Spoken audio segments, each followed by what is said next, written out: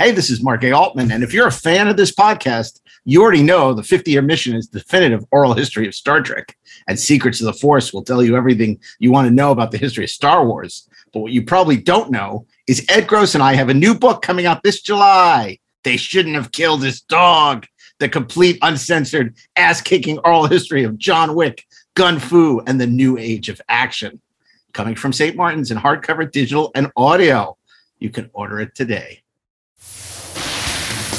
Hello and welcome to Best Movies Never Made, the podcast where we talk about interesting and infamous movies that never made it to or through production. Most of the time, the movies you're trying to make don't get made. Like 4 of them may happen, 1 of them may happen, none of them may happen, and I'll be attached to 3 more things by end of summer. Turn the script into something resembling like Unforgiven with Conan. Yeah. Sadly, the rights expired and the whole thing just went away overnight. New episodes will be available every other Monday. We won't see you at the movies.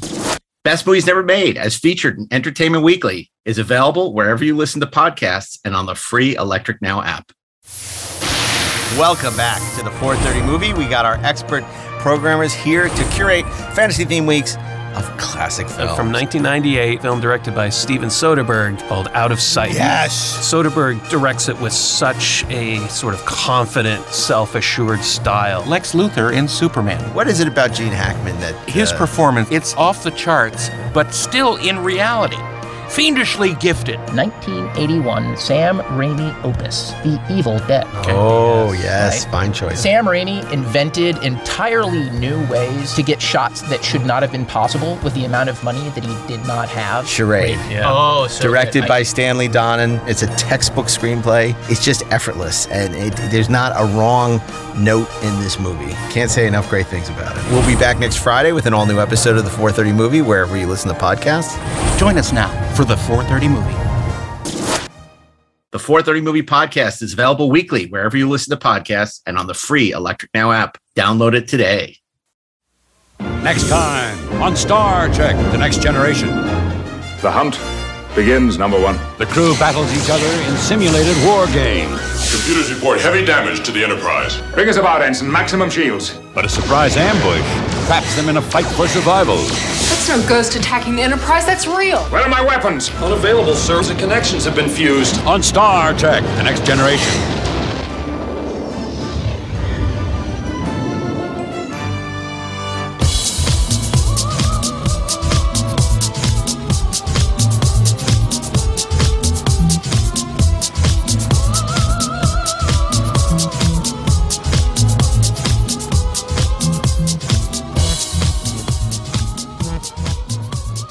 Trainees, to the briefing room.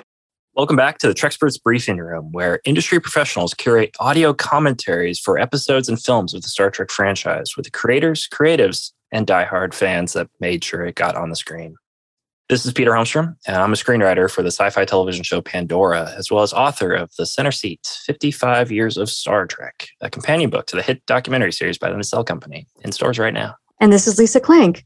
I was a writer for Deep Space Nine and Voyager, and I currently have a short story out in the first issue of Star Trek Explorer magazine. Season 2 of The Next Generation was hampered by the WGA strike. What was originally meant to be a 26-episode season was shortened to 22. Certain serialized elements, such as the rising threat of the Borg, had to be abandoned, and the season ended with the erroneous, money-saving clip show of an episode, Shades of Grey. However, stress and pressure breed a certain creative energy, and the final few episodes of the season contain some of the most creative episodes of the first 2 seasons, which firmly helped to solidify many character and plot elements which would define Star Trek as a whole for the next 10 years. On today's show, we are joined by David Kemper, a writer-producer for such shows as Farscape and seaQuest 2032, and wrote 2 episodes for The Next Generation, one of which we're here to talk about today, Peak Performance. David Kemper, thanks for being on the show today. Well, thank you for having me, guys. I'm a fan. That's great. Tell me about your history with Star Trek. Were you always a fan? Oh, my God. So I was, I don't want to out myself. I was born in 1955. So I was the prime teenage boy watching with his 4 older boy cousins.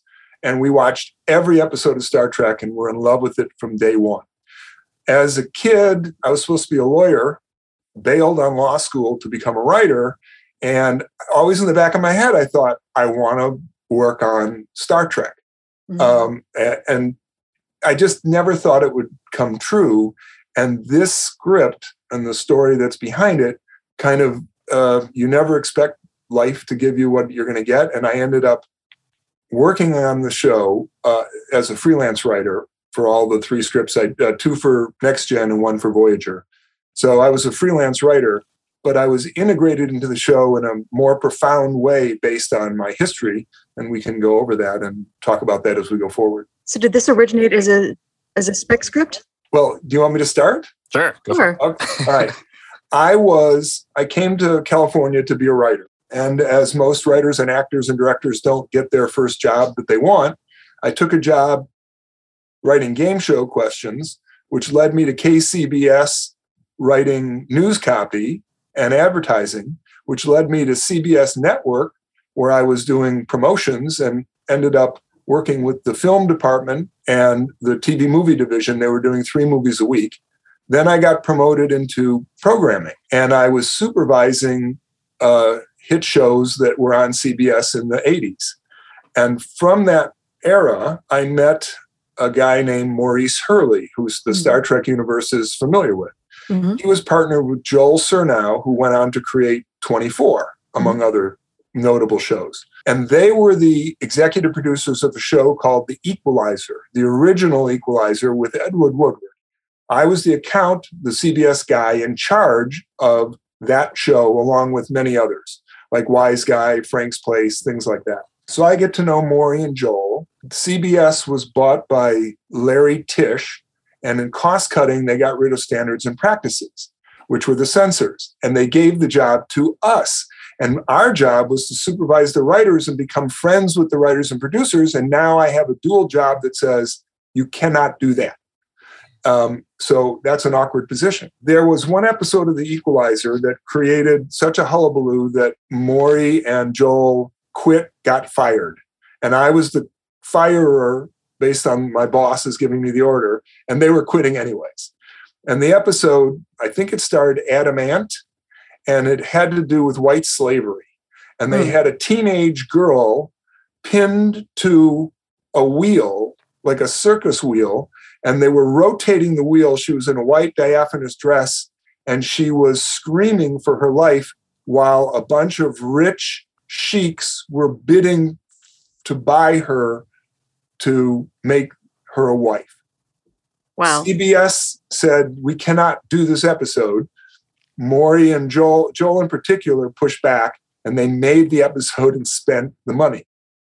Now there's $1 million episode with this scene in it, which is absolutely abhorrent to a CBS television show. There were only 3 networks. It was all like, nice, and you got to do nice things and you can't treat kids badly. So I went to war with these guys, and they quit, and I was told I had to fire them. No hard feelings, the business, they moved on. I stayed friends with both. I get a call a couple years later from Maury Hurley, who's now on Star Trek. They finished the first season, and he says, can we go out to lunch? And I said, sure. So we went to Musso and Frank's, which is up in Hollywood, the famous Musso and Frank's. We had a table that we always sat at, and we've been doing this for years. Maury and I sit down. I go, what's up? He goes, have you watched Next Gen, the first season? I said, I have. He says, what'd you think? And I said, oh, and he goes, just be honest with me. And he used some ripe swear word language to describe me. And he said, I've always valued your, because my job was to supervise writers and make suggestions that could help the show evolve. So I sat there, and over lunch for an hour and a half, I told him what was wrong with, in my view, what was wrong with the first season of Star Trek. He says, thank you very much.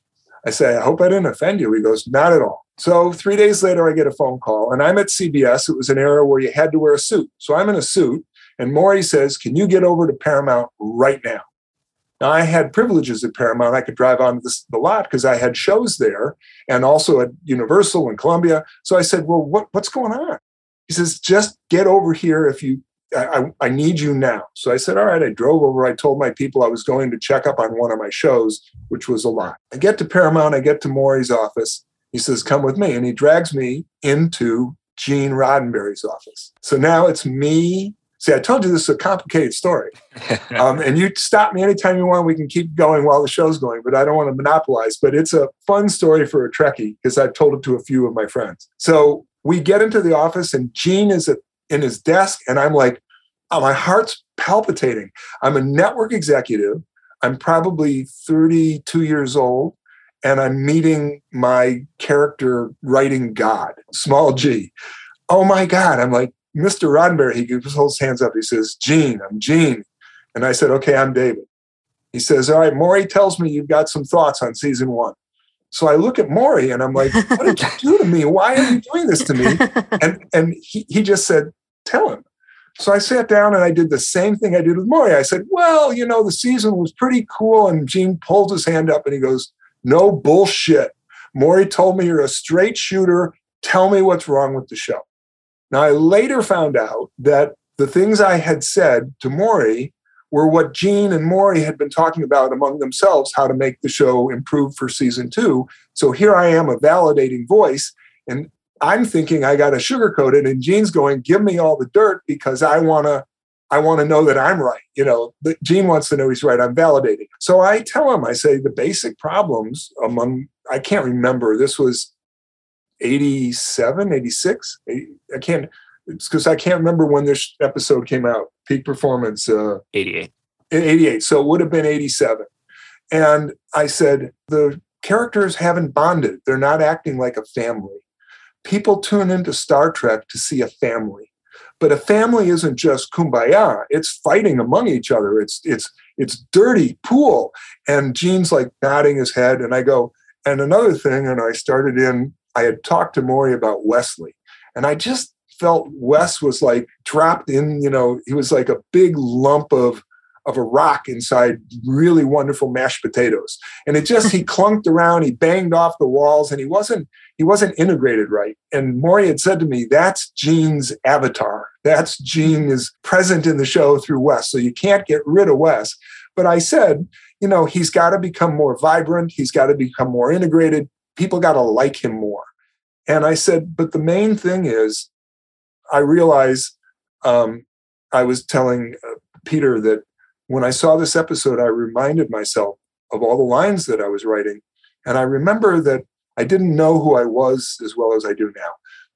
I'm 66. I'll be 67 in 2 days. I'm an emotional person.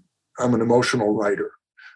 And I brought all of my emotions with me whenever I did any writing. And so all my critiques of the TV shows, which were episodic and mostly at that era, guy-driven, there were guys writing the episodes. And I was the one that was always telling them, you need more emotion and you need more character. That it's not like a character isn't a cane and a hat and a mustache. A character is, what is your emotional state? So Gene and I had this really big talk. And after 2 hours, he smiles at me and he goes, okay, I want to see you tomorrow. Can you come tomorrow? And I'm like, oh my God, I got a day job. He goes, can you come to my house tomorrow? Instantly, I said, okay, I can get fired for this. I said, sure, I'm coming to your house tomorrow. So the next day I show up, I call into CBS and I say, I'm going to work remotely, which was verboten in those days, but I had said I was offsite. I go to Gene's house, I knock on the door, and who answers the door? Majel Barrett. So I'm like, I've never in my life, and I looked up, I just recently Zillow, when I knew I was going to do this, Zillow the house, and it's like $30 million today. So you can imagine what it was 30 years ago. And we go inside. She takes me back to the den. It's a sunroom that's as big as half a tennis court. And it's lined all in glass windows that are louvered open to the outside. And it's a spring or summer day, so it's hot. And the yard it's like, this room is bigger than the apartment I was living in at 33 with my wife. We sit down. He says, I want to show you some clips of things that I hate from the first season. And I want to show you some clips that I like. And then we can talk about how to get more of what we like and what we don't like. So I'm with you. He pulls out, it's about 11:30 in the morning, a bottle of bourbon. Mm. And he says, do you like bourbon? And I go, well, yeah. And I'm 32 and I'm not going to say no. So the glass he gave me was like a vase. It was like my glasses at home are 10 and 12 ounces. This was like a 16 or an 18 ounce tumbler that my hand couldn't go around. He literally, there was only an inch or two left in the bottle. He had a brand new bottle and he poured literally 40% of it into his glass and 40% into my glass. Oh boy.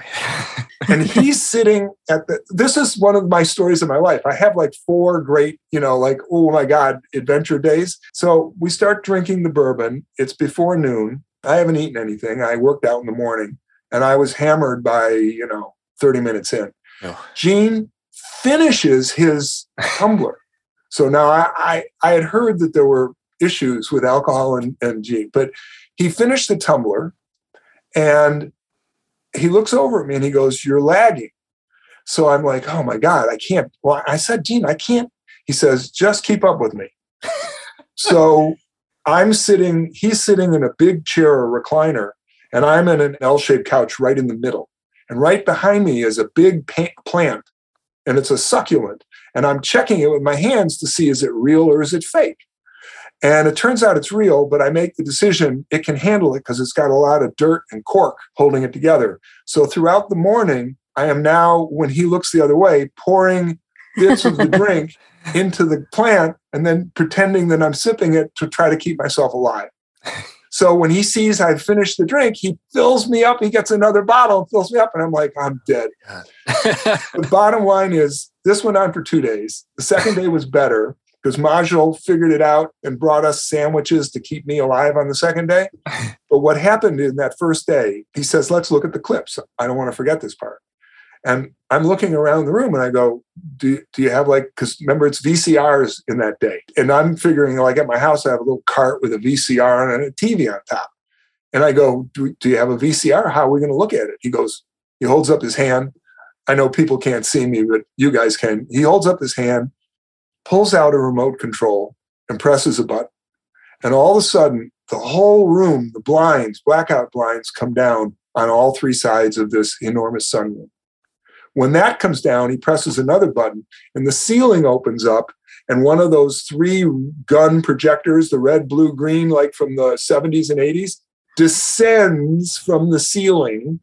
At the same time, a full-length movie screen on the far end of the room comes down from the ceiling at the same time. Wow.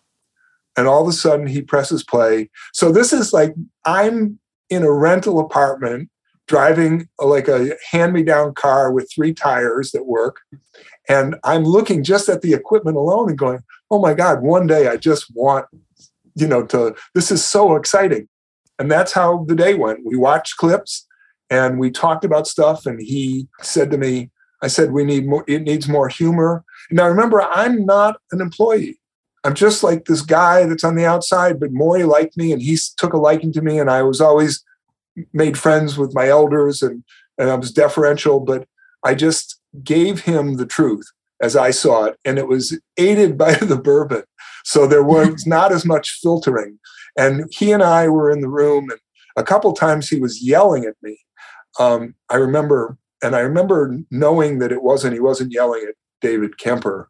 He was yelling at the writers that didn't do what he wanted. And it was just coming out, being expressed because there was alcohol involved. Remember, 11 o'clock till 2 days in a row. So those were the 2 days I spent at Gene's house. So when that was over, because now I'm going into there, whenever I go to Paramount, I go into Star Trek. I go say hello. And I get to meet some of the writers. So I became friends with Melinda Snodgrass. I became friends with Hans Beimler and Ricky Manning. Who Ricky came onto Farscape with me and worked for the full season, for the all 92 episodes. But they, in the beginning, didn't like me too much because I was in a suit. I was from the other side. I wasn't a writer or a real writer. I was writing scripts under a pseudonym because CBS didn't want me to quit. And I wanted to be a writer. So they told me I could write. So I was writing for Steve Cannell. I was writing Hunter and Hardcastle and McCormick and all these other shows under a pseudonym. Mm-hmm. And Star Trek was the first time I was allowed to use my own name. So it's the first credit that has Kemper as my last name. The other ones were Lightstone, which was my mother's maiden name. And while the season is going on, I'm popping in and I'm going on the set and I'm seeing stuff. And they came to me and they said, and Gene had been pressing, let him write one. And so I went in and pitched. And those were the days, I mean, today you can't even imagine, but you went in with 30 pitches and you threw out one-liners and then something triggered. And I pitched, they bought. I remember writing the outline in 2 weeks, the script in 2 weeks. And when I got the final draft and then saw the picture, I couldn't believe that I wasn't like completely rewritten. It was like mostly my stuff. And I always wanted to think, well, that wasn't Gene or Maury. It probably was, I knew enough about what I was trying to do that they recognized there was some value to what I had done. And that, of course, kept me in the loop. And even though I was still at CBS, I ended up doing another script for Next Gen. And then a couple of years later, quick story, Star Trek universe. I'll go on forever. I'm looking at Lisa right now. I got to tell the audience, Lisa has a cat on her shoulder, and it's been there the whole time. And as I'm trying to keep focused, the cat is waving its tail around her face like a mask and then flipping up, and I'm laughing while I'm trying to tell these stories and remember. So I'm just giving everybody the behind the scenes so you know what's going on. Michael Piller, who I loved dearly, and we stayed in touch right up until his passing. He was the CBS executive in my office 2 executives before me. So he was there and left to go out and write on, I think, Simon & Simon. And then another guy came in, and when he left, I took over the office. So Michael Piller and I had this synergy, and he liked me and I liked him. And when Voyager was coming up, just to jump ahead, and this is the end of my introduction to the Star Trek universe, he said, we're going to use a female captain. And I said, oh, this is fantastic. And he knew I wrote women. In the old days, in the 70s and 80s, when there were very few women on TV shows, sometimes they'd find a male writer who had emotions and would write for the women. And the term that was assigned to me very early in my career, all male shop, was the chick. So I was assigned to write the girl parts because they didn't want to deal with it.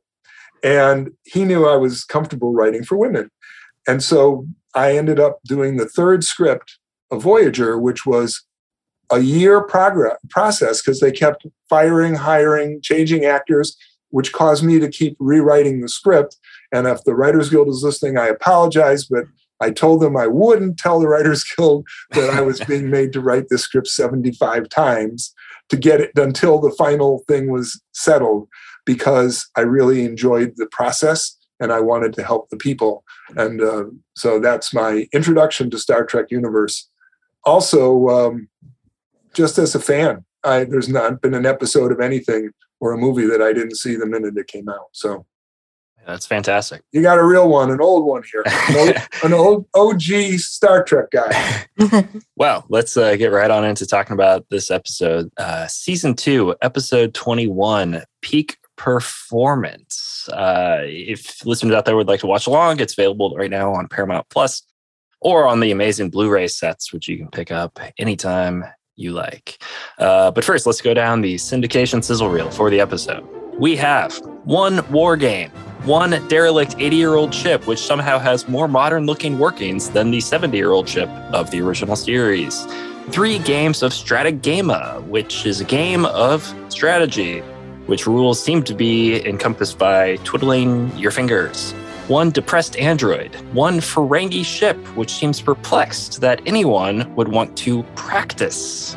2 ghost ships, which served to impart the classic joke of, hey, mate, you look. Trexpert's briefing room, Vulcan salutes have to go to Diana Muldaur for completing Dr. Pulaski's arc of going from being an antagonistic force towards Data to becoming, throughout the season, a more protective older sister character by the end. And for my money, she is missed in future seasons. Patrick Stewart for giving one of the top 10 Picard lines of the series. It is possible to make no mistake and still lose. Roy Brocksmith for the role of Cole Rami, the guy whose even makeup prosthetics were designed to make you go, God, I hate that guy. Warp 7 in 3, 2, 1, Engage. Stardate 42923.4. That's What was the genesis of this story? Did you pitch it or did you write it on spec? I pitched this. In a war game exercise. I'm trying to recreate, let's say this is 35 years ago, and it comes back slowly. I pitched, what if there was a war game and Riker had to captain another ship against Picard? So now you would think that's a battle, but it's really, I wanted to bring out the love, the father-son love. And it was to set up the dynamic of the two characters and then have the ship rally around. Well, they would have to make choices because they'd be separated into two ships. But then the second part of the pitch was, as soon as the ships get disarmed, because they're not going to shoot at each other with real weapons, it'll be computer simulation. As soon as they're disarmed, a bad guy ship shows up, and now there's real danger, and both ships could be destroyed. And so going from being antagonists against each other, they now go back to being this family with a greater evil coming in. And so it was my way of manipulating the audience to ride that emotional roller coaster and end up at the end solidifying was I was hoping was what Gene and I had talked about at the start of the season, was to bring them all together as a family. That was the impulse. That's great. Planet is the 80-year-old Star Cruiser Hathaway. He is still your first choice. Commander Riker will captain the Hathaway. You will have 48 hours to ready your vessel before the Enterprise attacks. And we'll experience actual battle. What I'm looking at Kolrami.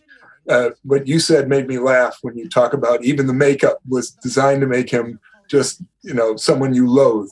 I took every person that was disparaging to me throughout my life and rolled him into this guy. And he's so supercilious and he's so up his, can we say a couple of bad words here? Not real bad. He's so up his own ass. He just thinks that he's better than everyone.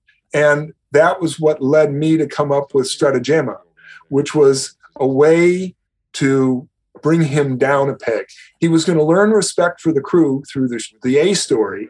And then the B story, which was Data's crisis of confidence, I thought would be really fun to have an android have a crisis of confidence. It's been done before, but I wanted to do it in a unique way. And then have Kolrami learn a real lesson at the hands of Data, who wasn't even knowing that he was teaching Kolrami a lesson. That was, of course, the Doctor's instigation. Yeah.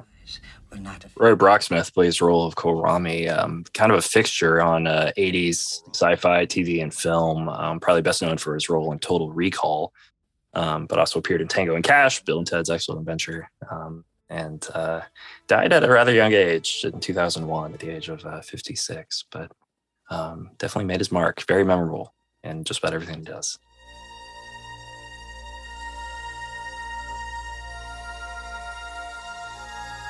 So did you have much of an opportunity to go down to the set and to meet at the cast? Oh, yeah. It's just like, as I said, I hate to, it sounds awful, but it is. I was an executive at a rival network. So Paramount was a brand new, platform for shows. And no one at Paramount knew that a CBS executive was there. All the people on the show knew I was a CBS executive. And so I was on the lot. I could just drive on. I had a drive on. And I would just pop in to say hello. And I went on the set a couple of times when they were shooting my episode. I think, let me take a look here, because there's a scene I want to comment on. For everyone who's watching at home, we're still at the credits. In the first scene coming up, I believe there's a walk and talk down the hallway, down the corridor of the ship. And there are paintings on the wall. And have you guys on the show discussed the paintings that are on the ship and in Picard's cabin? No, we haven't. Oh, okay. Well, then let's wait for that to come up, and I'll just say this as the credits roll. The director, I was telling Peter when we talked a couple of days ago, I realize I'm like Zelig. I'm from an older generation, so I've been and done things that other people haven't done, and I didn't recognize the value of them. But as I'm older, I can look back and go, all roads come back to each other. So the director of this episode was the excellent Robert Shearer. So here comes, we're into the show, peak performance. On my ship, the leader of an away team has total control of the mission. It'll be when they leave, they're on the bridge now. When they leave the bridge, I'll ask the people that are watching to take a look at the wall. So you'll see the painting when we go by. I'll alert you. Oh, I think this was the first time Armin Shimmerman was cast in the franchise. Okay. Second time he did appear in. He was kind of the go-to Ferengi guy, I think. In season 1, he appeared as a Ferengi. Oh, he was in season 1? Yeah. Oh, I thought it was okay. I thought Proctor was his first, and then then he ended up as Quark later. He did, he did end up as Quark later. But yeah. Okay, I stand mistaken, and I don't know as much as you, so that's okay. So Robert Shearer, best of luck to you, who was phenomenal human being. He and I had crossed paths. I got to Hollywood there's Maury Hurley's credit. There's so many of these people that I'm talking about have left us now, and it just made me feel sad for the old day. But there's your name. There's your name. Full last name. So Robert Shearer. In 1977, I wanted to work in Hollywood, and back then the Hollywood Reporter, at the back of the Hollywood Reporter, they had literally want ads for people to be gophers or to do. So here, look, you can see the painting on the wall in the back. There's a painting there, and there's another painting to the side. All the paintings that were in Next Gen were by an artist named Dave Archer, Archer. And he pioneered, he took the idea from another guy. They used a Tesla coil, 1,000,000 volts of electricity. He would put the painting was a piece of glass on the floor. He would take paint and then electrify it with 1,000,000. If you look in the back, you can see the pictures here. These are all his space paintings. And they were all made with this Tesla coil at a studio. He was featured in National Geographic and on CBS. And these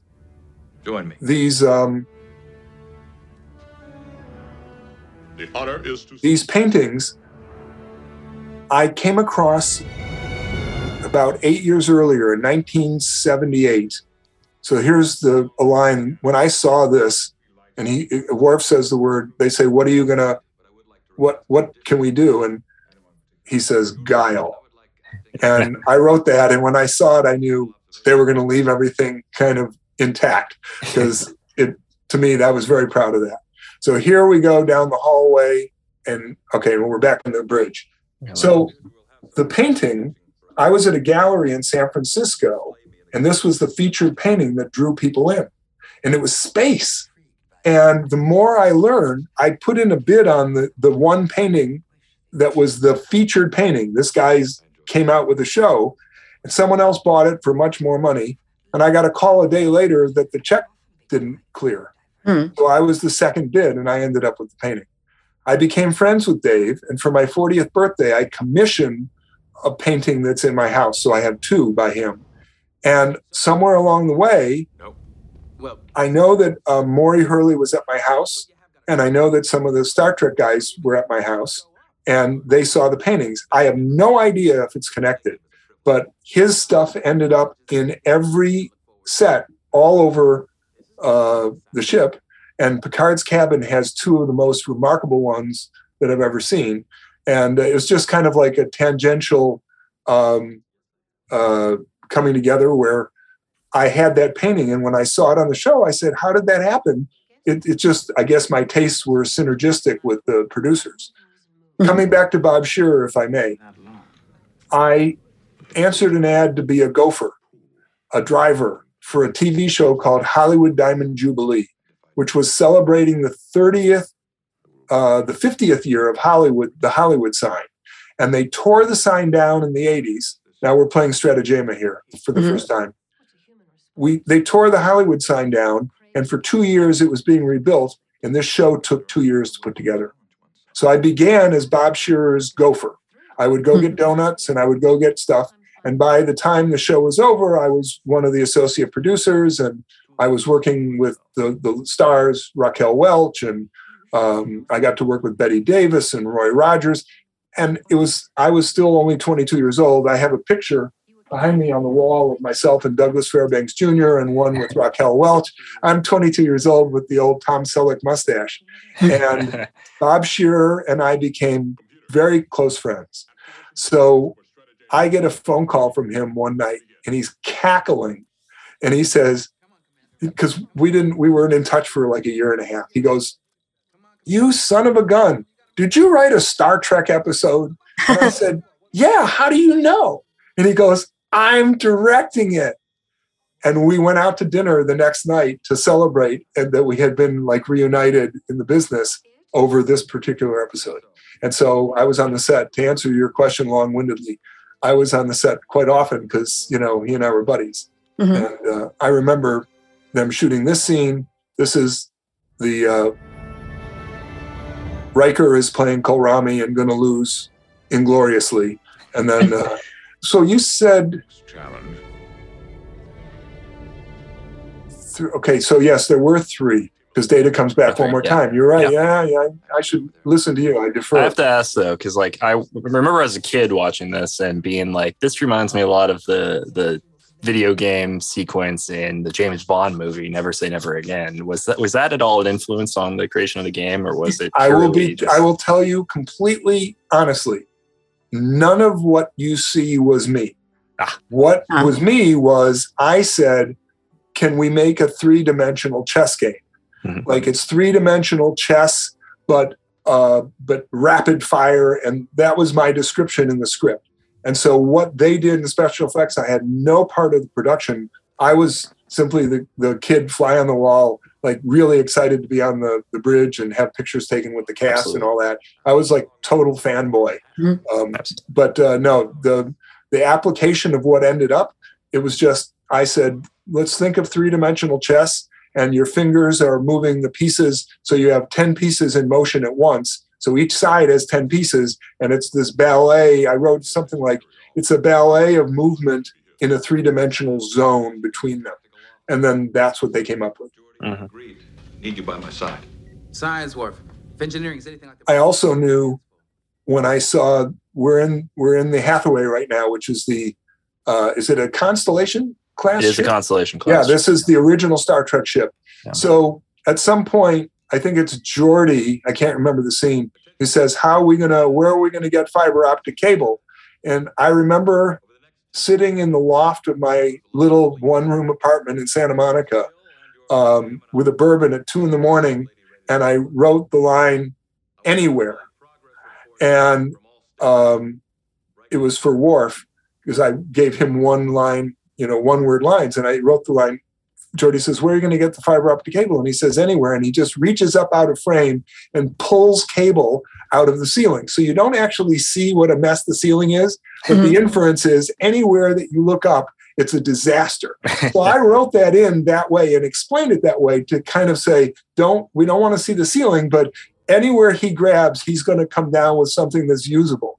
And they actually did it, and they did it that way. And so when I saw that, I was like, oh my God, this is, I did not get completely rewritten. Kind of amazing to watch something happen like exactly the way you wrote it and to see it actually come to life. Well, especially, as I know when you're young, when it's not your experience. Like when you're older and you're in charge of a show, you can actually kind of make that happen if you want to. But when you're young, you're at the mercy of everyone else. And it's a really gratifying feeling that, oh my God, they must have liked it. Mm-hmm. And, you live as a writer, you're always living on the edge of, is this my last moment in the business? Oh yeah. Yeah. Well, this was Star Trek. So to me, this was, remember, our purpose is to improvise. I can't even the fact that you guys have asked me to come and do this commentary is just so gratifying. It just makes me feel so warm. Well, we're going to ask you back. So this was me trying. We're in the antimatter, and Wes is saying, they're talking about we have no warp drive. We can't do anything. And Wes, I created for him an experiment that was back on the ship that would have had a particle of antimatter that they could use to do a quick warp jump, which will happen later. And so we're salting in the end of the show early, but it was my way of, okay, Wes is not obnoxious. He's actually going to be helpful, and he's going to go back, and he shouldn't have gone back. It was against the rules, but it's all orchestrated in a way that that works out and lets Kohlrami. A game of stratagem. But I expressed no such interest. What Commander Data means is that he would never... The Bridge of the Hathaway is actually a subtle redress of the battle bridge from the Enterprise D, which I suppose accounts for the fact that it has quite a lot more technology than you'd expect to see in an 80-year-old ship. But, I was going to say. It's a solid, it's a solid redress, and you can totally believe that it's its own thing, and so that's quite nice. But you have all that information that I don't have, that backstory.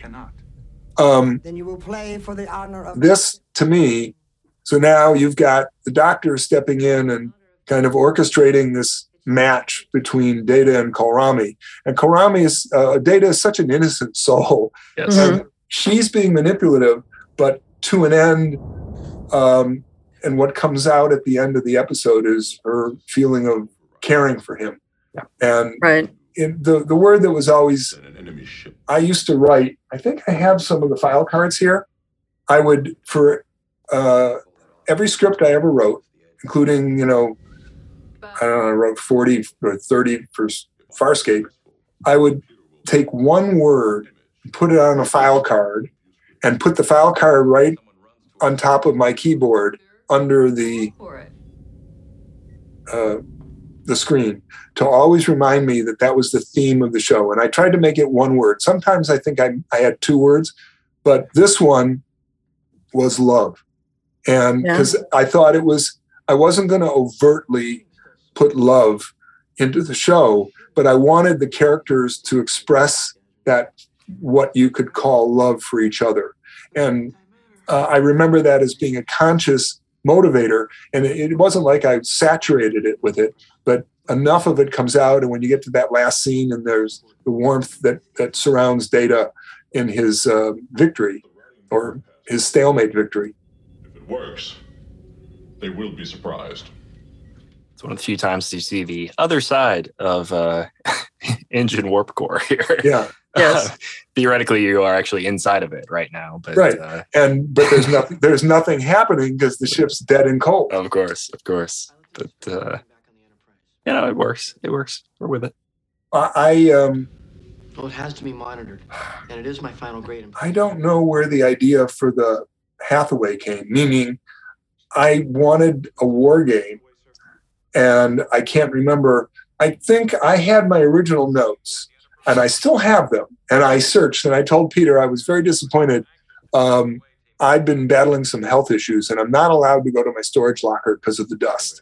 And it's in the storage locker. I know where it is. I could find it. So someday I will. I'll pull it out. But I'm trying to remember back. The Hathaway, my pitch was the ship that he gets it's almost like it's a joke. It's just he's designed, the whole exercise is designed for Riker to lose. And it's a matter of to just see how it was a psychological underpinning what I was going for, but it was too complicated in a short amount of time to get what I wanted. But you give somebody a losing position, how do they handle it? Yep. Do they acknowledge, okay, I'm going to lose, I'm not going to put in any effort? Or do you go above and beyond? And that's what Starfleet is looking for, that it doesn't even matter if you know you're going to die, you do it the best you can do it. And so that saying that I wanted the ship to be so dysfunctional that it was guaranteed there was no way they could win. And so I'm not sure if that came off of, they came up with the Hathaway, or if I came up with the Hathaway in terms of literally, I know the name was mine, but I can't recall, because I can't recall the sessions. a lot of the writing sessions were more private, like me with Maury or me with Gene for a couple of minutes, and then I would go and write.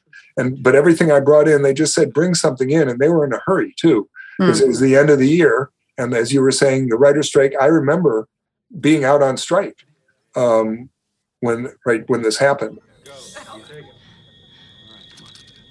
It's game number 2 of Stratagema. And she says, bust him up. What does she mean by bust him up? And I remember sitting at the computer writing bust him up as a euphemism for F him up, Right. Which today, in a feature film, that would be the line. And so I thought, what would be a line that Data would understand and that the audience would understand as a euphemism for a swear word, bust him up, which of course comes back at the end of the episode. Thank you. So here's the Stratagema, and you can see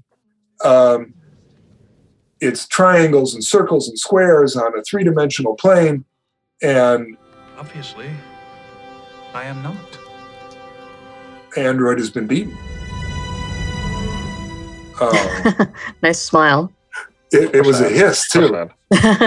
There was a hiss to it. He has temporarily removed himself from bridge duty, sir.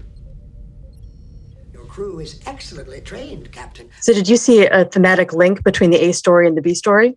Oh, for sure. It's absolutely. It's Why is that? You look at, let's look at the Hathaway crew.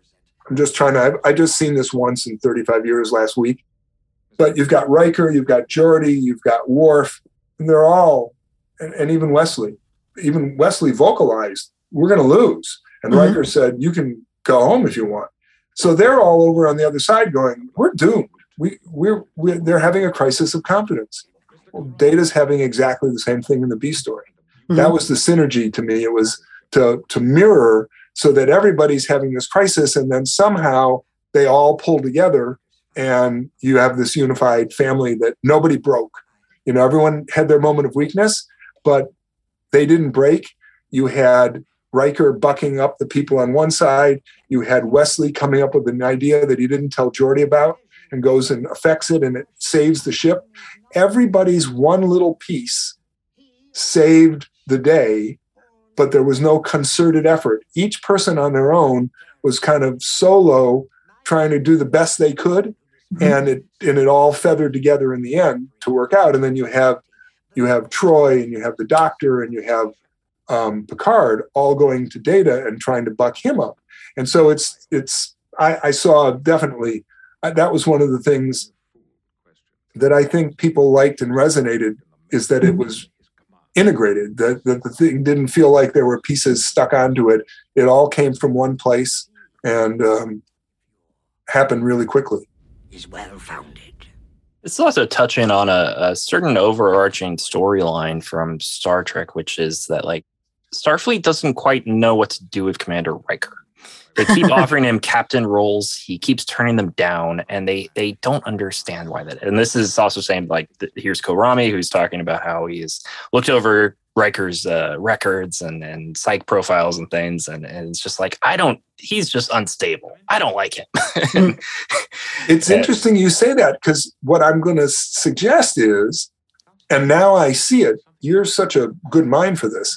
I see what you're saying, but I'm going to guess this might have been at the front of that storyline. Yes, no, it's in that, then they must have picked up on it. But to me, I don't know. The people who are streaming this, I'm going to assume nobody is seeing it for the first time. Probably not. So I don't ruin the ending. The point is, at the ending, I do not have a Data. The camaraderie, when I saw it, it kind of gave me chills when I was watching it again the other night and on TV. And the line that you talked about, it's possible to do nothing wrong and still lose. That's life. I remember writing that line, and I believe so. I have proven to be vulnerable. I can't even fathom that at 30 I would have that sense of that understanding, but I guess it was in me. The line I'm most proud of is, I don't know how to say this. You're overreacting. I wasn't a producer on the show, so I didn't have access to the actors, and no one asked me, and I wouldn't have presumed to tell an actor how to do a reading or anything like that. Wouldn't do that even when I'm producing shows and a showrunner. That it? The actors all, because my emotion was on the page, the actors figured it out and delivered. And the line that made me the most proud, I know that one quote that everyone cites, and then the bust me up at the end, but it's when Picard, when Picard does something that saves the day, and Kohlrami says he's pretty good, and Picard stands up and puffs his chest out and goes, "He's the best." And it was that sense of fatherly pride that Picard brought to that one reading of the line that I just was like, oh wow, that's why this episode worked, is that all the actors figured out how to play. They knew their parts and they knew who they were at the end of season 2 much better than they did at the end of season 1. And so the script at the end of season 1 would have been a little clunky, and some of the emotional scenes might have fallen flat because they wouldn't have known how to interact with each other. But on their own, they developed their own sense of camaraderie of going through the shooting cycle for a year, 2 years. It's brutal, right? Yep. And they're all together on the set. And when this script arrived, they all knew exactly what they were supposed to do with it. And so that made me smile. Yeah. Did you find that you sort of heard the actors' voices in your head as you were writing their dialogue? Okay, so let me flip this back at you, because you're a writer of renown. I wish I had never maneuvered you. Do you ever not hear their voices? No, I absolutely do. I mean, I find that really informs my writing. That's what I'm asking, is so I'm not alone in giving this answer. We were talking off before this started about, I'm working on a book that has to do with human personality. And I believe that the most important trait for human beings, can we be topical in this commentary? Sure. Well, today is the morning that the Russians have invaded Ukraine. And we were talking beforehand how devastating it is for the people of Ukraine. And I, in my research, have been understanding what can make a person like Putin not care that children are being killed and people are suffering. And it's empathy. And so the centerpiece of my book is empathy. And people who have empathy, of which I suspect and know you do, Lisa, and Peter also, you can feel what another person is feeling. So as a writer, I always knew that I was known. That's why they gave me the title The Chick on the Steve Cannell shows. They were all the butch guy shows, you know what I mean? Like Hunter and all that. And so whenever I was writing shows, I would write specifically for an actor. So when I'm show running a couple of different shows that I worked on, I knew the actors really well. I would talk to them and get a sense of their cadence and what they liked. And I would write directly for their cadence and for their voice. And Picard had been around for a while, and Worf was easy, and Data, the rhythm of Data was easy. And Geordi, I just was always trying to tailor what I was doing for them, hoping that they would pick up on it. And like I said, Patrick Stewart is such an accomplished actor that there's not much you can give him. But I wrote for The Equalizer with Edward Woodward, another classically trained English actor. And anything you put in front of him was interpreted like emotionally and fully to the end. And people would come to you afterwards and say, like, I think with in the Picard, if someone said, "Oh my God, that was so much emotion you put into the line. No, he's the best." No, I didn't have that emotion. It was just the line, "He's the best." He made it emotional. Right. And so I can't take credit for the emotion. I can take credit for putting the words there. But this is Data's crisis of confidence. Yeah, and I really have to compliment the scripting here too, because it's like we are saying it's a crisis of confidence, but technically Data is not having a crisis of confidence. What he's having is doubt about his own abilities. Well, and that's he's trying to diagnose himself. Exactly, and that's like that is very much what you would expect an android to do at that moment. But humans are interpreting it as being like, right, this is what we would call a crisis of confidence, and I like the distinction between the two, which is great. If God ever gives me another show, which I don't think he will, I will bring you on that show because you seem to get into the depth of stuff. That's the kind of stuff I like in the writing room, when people have that discussion and they're talking about, you're making this leap. Let's just go on this for a second for me, because I'm learning. This is so much fun. General conclusion can you extrapolate? Only 21% of the time does he rely on traditional tactics. I'm saying it's a crisis of confidence, and you're literally going inside Data and going, no, it's not. But the humans interpret it that way. And you're right. You caught me interpreting Data as giving, because he's trying so hard, like Geppetto's little puppet. He's trying so hard to be real. Yeah. But so you're right. He's not having a crisis of confidence. He's looking at himself and going, what's broken? Yes. You know, and how can I fix it? But the crisis of confidence, the humans are reacting to it and bucking him up as though he were a human having a crisis of confidence. And the fact that you could interpret that, I would hire you without, you wouldn't even need an agent, my friend. Thank you. Yeah. You hear that, Hollywood? You hear that? Yes. And call me if you need a reference. Thank you. Very nice. So this one, but knowing that he knows that we know that he knows that he knows, Yes. that's the double. And then she's like, no, stop overanalyzing it. So funny. It's really interesting to see Deanna and Data interacting, because they don't an awful lot. I mean, again, she's all about emotions and he's emotionless. And so having a scene with them together is really nice. I'm just like, I hate to toot horns, but I wanted the women to interact with Data. The men were going to be more like Geordi was going to go, come on, Data, get it up. Let's go, figure it out. And Worf would just be humph. And it's the women who were going to be nurturing. And I'm a nurturing human being. And so when I'm trying to think of who could I have nurture Data and see if I could guide him to come out of the computer funk he's in, it just was instinctual to me to put the words in the mouths of a woman, because so I'm just, Counter with the Talupian. we should have all written together. We could have. I do love that. I find that line so funny too. Just remember, Captain Riker has never lost. Yes. Because he's never been a captain. So Exactly. And this is, well, that was the Minimal aspect. I did this in a lot of different episodes, a lot of different shows, is you give someone a title that they don't have and you try it out on them to see what's going to happen. Full weapon systems disengage. Modified. Now, there's a line up here that's coming. I'm trying to remember. I made a couple of notes.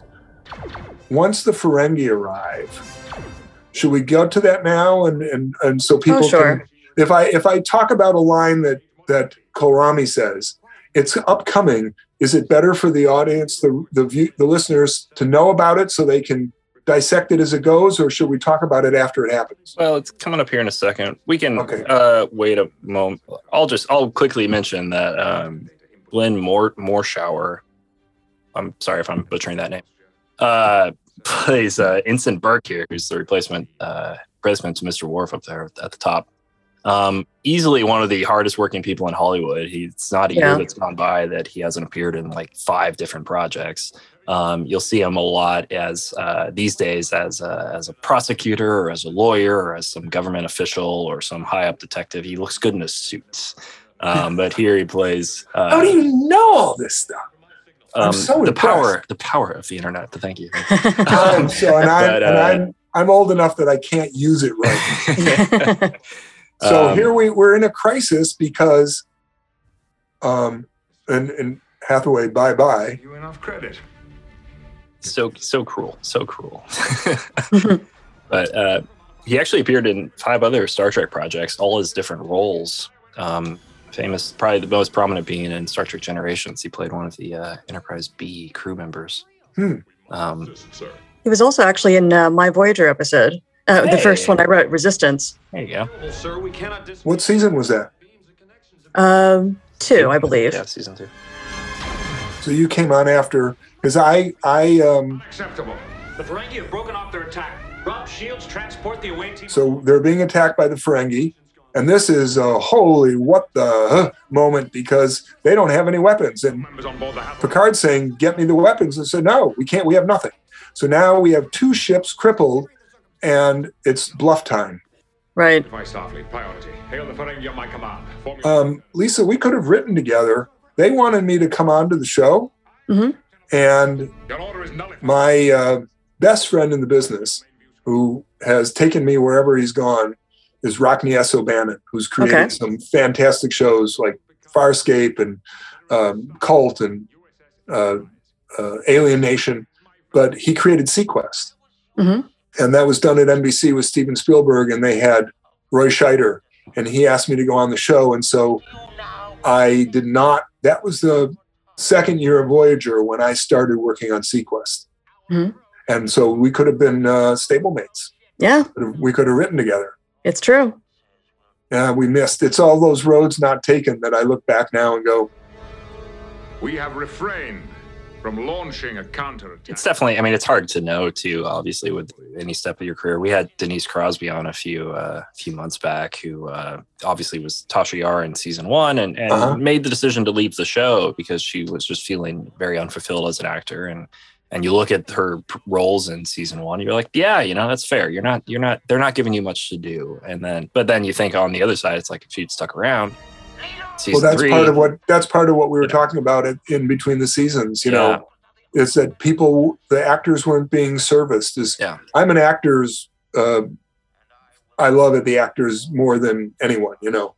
It's like they're just so put themselves out there and make it real. You have 10 of your minutes. We haven't gotten to the line. A surge of power, we're being Kriechta. So I'm sitting around trying to come up with a Ferengi ship name. Will not withstand another assault. And I want it to be hard. And I had a piece of paper, I remember, I wrote the alphabet out, A to Z, and I circled a few letters, the K, the R, you know, the CH, the T. So I wanted something screechy, like I was thinking in my head, Screech. I wanted to call it a Screech ship.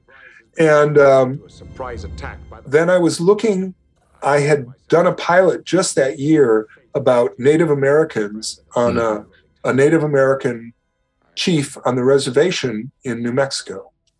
And I had a bunch of Indian names for things, and I took 2 Indian names and put them together into Kriechta and turned it into the name of the ship. So I think this is where Roy Brocksmith has... Monitoring communications. Yes, sir. Kolrami's right. You've got to save the Enterprise. That would leave you defenseless. So I have some other trivia for the... We'll wait, because right here, I've got 2 little things that I'm going to impart. Impossible. That ship was rendered warp in... So Kolrami is saying the Hathaway is expendable. And I remember... Right now, I have to work something out with Mr. Data. Premise. The Ferengi wish to capture the Hathaway, believing it... So he says the Hathaway is expendable. From their field of interest. And located after a 2-second walk. I believe there's another line coming up where he says the words acceptable losses. Mr. Data. On the captain's command, we will fire 4... We might have already passed it. I don't think so. Warp jump. I think I hate this plan. Data, we're not even sure. Okay, well, the words acceptable losses. If the warp engines fail to function. I remember reading that when I was a teenager. And it means in military parlance, you know, this is okay. You know, what happened is okay. We lost a bunch of guys, but it's acceptable losses because we won. And I had a draft number for Vietnam twice. And I did not want to go to war. I was not a killer. I was a lover. And luckily I did not have to. I didn't get called. Will soon locate us. Don't know what I would have done. But acceptable losses always cause me to become angry. And it's like basically saying those people didn't matter. We got a greater good. That's a cold person, as opposed to saying, my God, these are family members that were killed. And we're talking about Ukraine today. It's the same thing. And acceptable losses, I recognized when I saw, because I heard it in the show earlier,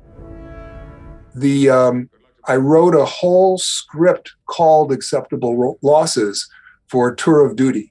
Once I went out 4 years later and became a writer, I was on tour of duty as a story editor, and I did a whole episode called Acceptable Losses, which is the folly of there's a victory, but someone beautiful and wonderful died achieving that victory, and it's not worth it to the people who were there. So I just recognized in myself themes of my own career by going back and seeing this show 35 years ago. Rather than suffer the ignominy of defeat and capture, do not think the fit. Have you guys, are you aware of Stacey Abrams' connection to this particular episode? Not this particular one. I know she was a Star Trek fan. Okay. So her latest book, well, the book that was before, she just did one, but she did a book in 19. I forget the name of it.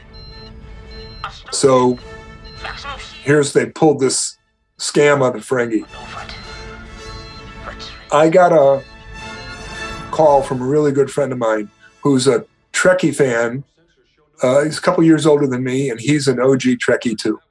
And when I would go down and do Comic-Con, he would always come and bring his kids, and we're very close. We're family.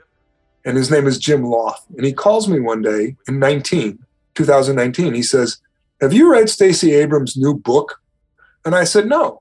And he goes, go to page, and I can't remember what the page is, but there are 3 pages dedicated to her talking about peak performance. And she says that when she was a young teenage girl, she was a Trekkie. She watched this particular episode. It's the only one she talks about for 3 pages. Yeah. She says she watched Data learn to change his goal, to not try to win, but try to achieve a stalemate. And she said, I adopted that in the Georgia legislature because I knew I couldn't win, so I was going to maneuver a different way. And she said, that's become the guiding principle of who I am as a politician. Oh, wow. Wow. And she credits peak performance and Data's playing stratagema and his lines that, as formative to her being a 13-year-old girl and then learning how to survive through the world. And the fact that 35 years later, she would write a book and cite it means it actually had an impact on her. And when I read that, I went and got the book and I read it in context. And it just made me feel so gratified that, you want to know that your work is going to impact people, but to think that it had that kind of an impact on a person for their whole life. Mm-hmm. So now here we're at the final scene. And Data's going to give the last line of the episode. You have made a mockery of me. Oh, look at that look on his face. You beat him. No, sir. That's a look of pleasure for an android. Yes, it is. He knows he's in control. He's playing it. He knows, I've got you. Look at that. He's smiling. See the smile? So don't tell me he's not got human. He's got some human in him. He's like, why did you stop? It's not a rematch. You made a mockery out of me. No. And then he leaves and everybody's like, and settle for a balance. And Data goes right back to being, no, I didn't beat him. It was no big deal. I altered my premise for playing the game. In the strictest sense, I did not. Working under the assumption that Kohlrami was attempting to win, it is reasonable to assume that he expected me to play for the same goal. No, I was playing for a standoff, a draw. While Kohlrami was dedicated to winning, I was able to pass up obvious avenues of advancement and settle for a balance. Theoretically, I should be able to challenge him indefinitely. Stacey Abrams quoted that whole line in her book. as part of the 3 pages she dedicated to this episode. So when this came up, I thought I should bring that up just for I busted him up at the end. Yeah. I wrote that as the last line and thought, there's no way they're going to end on that. They're going to have to go back to Picard or something, or Riker, and they left it. Yeah. So, Amazing. yeah, I thought for the people who are real Trekkies, my Hans and Ricky, hi guys, my experience in life is that this franchise, and I was lucky enough. Did you get to meet Gene, Lisa? I'm sorry? Did you get to meet Gene? No, I didn't, unfortunately. To meet him, he was one of my idols. When I was a kid, I was like, oh my God, he's the big bird, he's the guy. And his influence, live long and prosper. I mean, it's cultural. It goes beyond Star Trek. It's everywhere. It's infused in society now. There are catchphrases and that you just know of, and they came from his mind and his goal to present an alternative to where the harmony of life, where everyone could live together. Mm-hmm. Do you guys? I don't know how long we've been going. Do you have another minute for me? I told Peter. Go ahead. I told Peter I would just go. I could go forever. So old Hollywood. I was fortunate enough to get my job at CBS in '79, and I worked there till '91. I worked with some of the people that were in Hollywood TV. So Sam Rolfe, who did some Star Trek episodes, created Have Gun Will Travel and The Man from U.N.C.L.E. Mm-hmm. He became one of my mentors as a writer. Wow. He had a partner named Chris Knopf, who was president of the Writers Guild and had done features and plays. And their third amigo was Gene Roddenberry. Yeah. They had all served, they were all born in the early to mid 20s, and they all served as young men in World War II. They didn't know each other in the war, but when they came out of the war, there was this generation of guys that had fought the big war. They became best friends. Gene rode a motorcycle. So Sam and Chris both got motorcycles. And I happened to work with all three. And so I knew them and I knew of their team, their camaraderie. And they would send each other's scripts. So Sam would send Gene and Chris, The Man from U.N.C.L.E. Mm-hmm. And they would each redline the script and send it back. They didn't bother to give notes. They wrote all their notes in the margin, and they showed me some of these scripts. And it would be like things like, "You're such a jerk. You can't imagine that."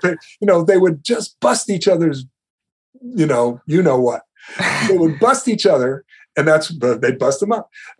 And so I remember asking Sam Rolfe at his house one day.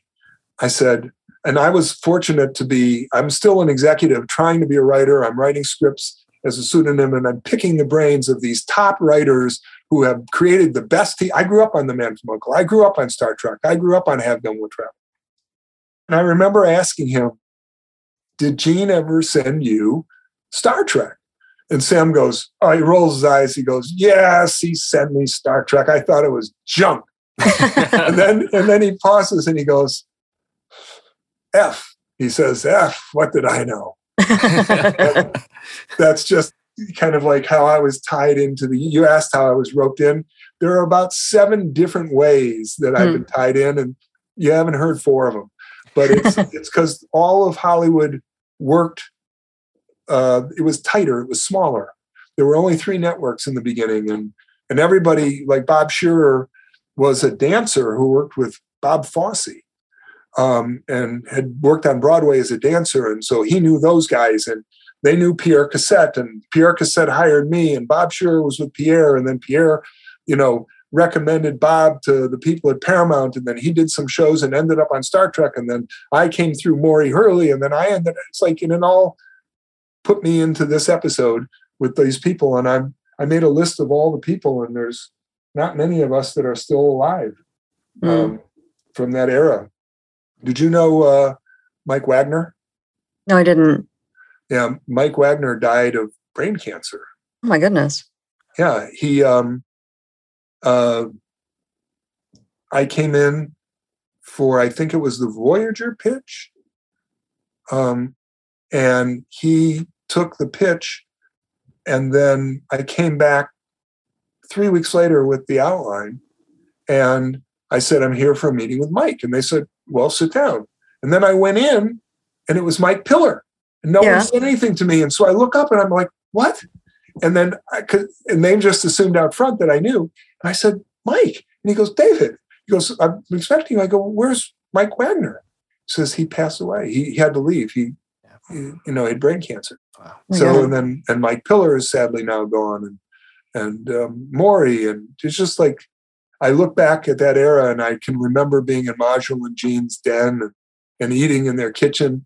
And it's like, you took me back. You gave me which I never would have been able to do on my own. I never would have pulled all this together, because I started to think about it and say, what could I share with other people? So it's kind of like, for many of your viewers, we're talking about, I came to Hollywood 45 years ago. And so it's a different era, but I'm still connected to the people that are still with us and the projects. And like I said, if I have another show, or if I'm just on a show, I'm bringing you on. You're like me when I was your age. It's like smart and quick and fast, and you got it all. Thank you. I really appreciate you guys giving me this opportunity. No, we appreciate you, and hopefully we can have you back. We'd love to have you back and talk about the episode you wrote, The Enemy, as well as that Voyager episode. It'd be fantastic to chat about. The Voyager, it's funny, when I was preparing for this to catch up, I went and I said, scrolled down, and I said, let me listen to the 3 episodes that I thought were my favorite episodes. And Cause and Effect by Brandon Braga. Yep. Yes, as a geek, that was, to me, the quintessential next-gen Star Trek episode. Mm-hmm. And so I listened to his commentary, and he was talking about it wasn't very emotional. It was all gimmicky, but I'm like, oh, my God, to honor that gimmicky. I mean, that was just brilliance. And the episode I did for Voyager was had time loop implications to it. So yeah, if you guys are ever interested, if I didn't talk your ear off too much, I'd love it. I'll come back whenever you want. That's fantastic. And now you got a new list. You got a bunch of new listeners, because not only am I now going to listen to everything you drop, but I've got all of my friends now turned on to it, and they're catching up. So it's like it was out there, but it wasn't visible to me, and now it's like first and foremost on my phone. So thank you so much. That's very nice. So if fans out there want to get in touch or see what you're up to these days, do you have a website or on socials or anything like that? Oh, me? Yeah. No, you can. It's like you can. Should I give my email address? Because will I be inundated? Right? Yeah, you probably will. Let's not do that. Okay. Well, I can give you. We want to spare you. Address. No, it's. I'll tell you what. Okay. Can they get a hold of you guys? Sure. Yes. Yeah. Okay. Here's what you do. I'm going to talk to the audience. I am full of empathy and love for almost everybody. So it's kind of like if I got 400 letters, it would F me up, because I'd have to write you all back, and then my life would be over. So if you really have something, and it isn't just, good on you, but like if you want to talk or something, contact Peter and Lisa. And if you can get through them, you don't have to call me. If the person sounds like they're going to come out to my house and with a blowtorch, no. But if the person wants to talk or wants some insight or wants to connect, then give them my email address to the individual person. So it's an invitation. If you want to, you can get in touch with me, but I don't know what value I would have for you at my advanced state in life. But no, that's very kind of you. Well, but if you're an aspiring writer, that I'm good. I like to help people get under their feet and do stuff. So I'll give you the tricks of the trade, and then it'll be up to you to implement them. That's great. And listeners, if you want to get in touch with us, you can find us at Inglorious, or I'm sorry, not at Inglorious. That's the other one. At TrekSpertsBR on Twitter, and at Inglorious, or at Inglorious TrekSperts on Twitter, and TrekSperts Briefing Room on Instagram. I gotta remember that. We just started our own separate feed, and I keep forgetting that. So I'm always defaulting to the other one. Hold on one second.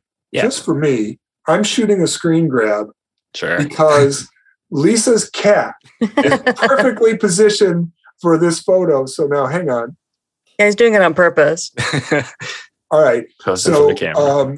This cat is so calm and so that, and here I'm a dog lover. That tells me a lot about you as a human being, that you have a calm cat. So you always can learn a lot about people from their kids and their pets. Absolutely. And I'm just absolutely amazed. So I've been, and so I'm not going to go into the detail for the audience, but I've been battling health issues for a couple of years. And I've just recently crossed the threshold where I was battling cancer and I'm free. And my immune system's restored. I've got COVID. And they told me just to wait a couple more months because I had some serious issues. And they said in May or June, you can get out and live a life. And if you're triple vaxxed and the other people are triple vaxxed, then you can take off a mask and live a life and you'll be back to normal. So I would love to have lunch or dinner with the two of you, either separately or together, because you're just my kind of people. So I'm going to keep that in mind. I'm going to bug you, and you can come up with lots of creative excuses to duck me. But I will pick up the check, okay? So if that incentivizes you to come out just once. Sold. Okay? It's fantastic. Thank you. That's awesome. Are you sushi people? I am. Okay, and I'm sure that the leftovers will be really good for your avatar on your shoulder. So I don't think you go anywhere without that cat based on what's just going on for the past hour. Oh, look. Oh, my God. True. All right, you guys, I've taken enough time. It's just been a pleasure. You got me out of the house. Absolute pleasure to have you here, David. And definitely happy birthday 2 days early. Yes. But, happiest of birthdays. Thank you. And tell me what the feedback is. What people are thinking. I'm hoping that people will enjoy what we've been doing. Absolutely. And lastly, before we stop recording here, we want to thank our sound engineer, Mark Rivera, for making us sound nice and pretty on these Zoom calls, and the people at Electric Entertainment, including executive producers Dean Devlin and Mark A. Altman, as well as producer Natalie Miscali and sound engineer Bill Ritter. So for Lisa Klink and myself, we want to say thank you guys for being here. If you like our show, give us a 5-star review on Apple Podcasts. It's very much appreciated. And the briefing room is now closed.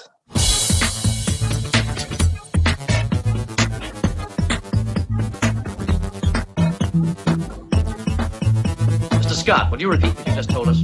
About an hour ago, the bridge control started going crazy.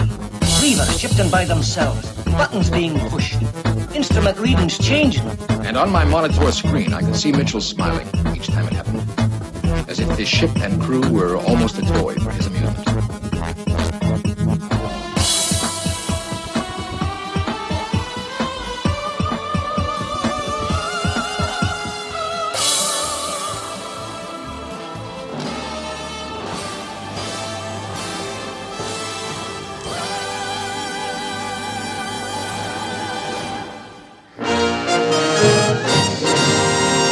This show was produced by Dean Devlin and Mark A. Altman and is an Electric Surge Network production.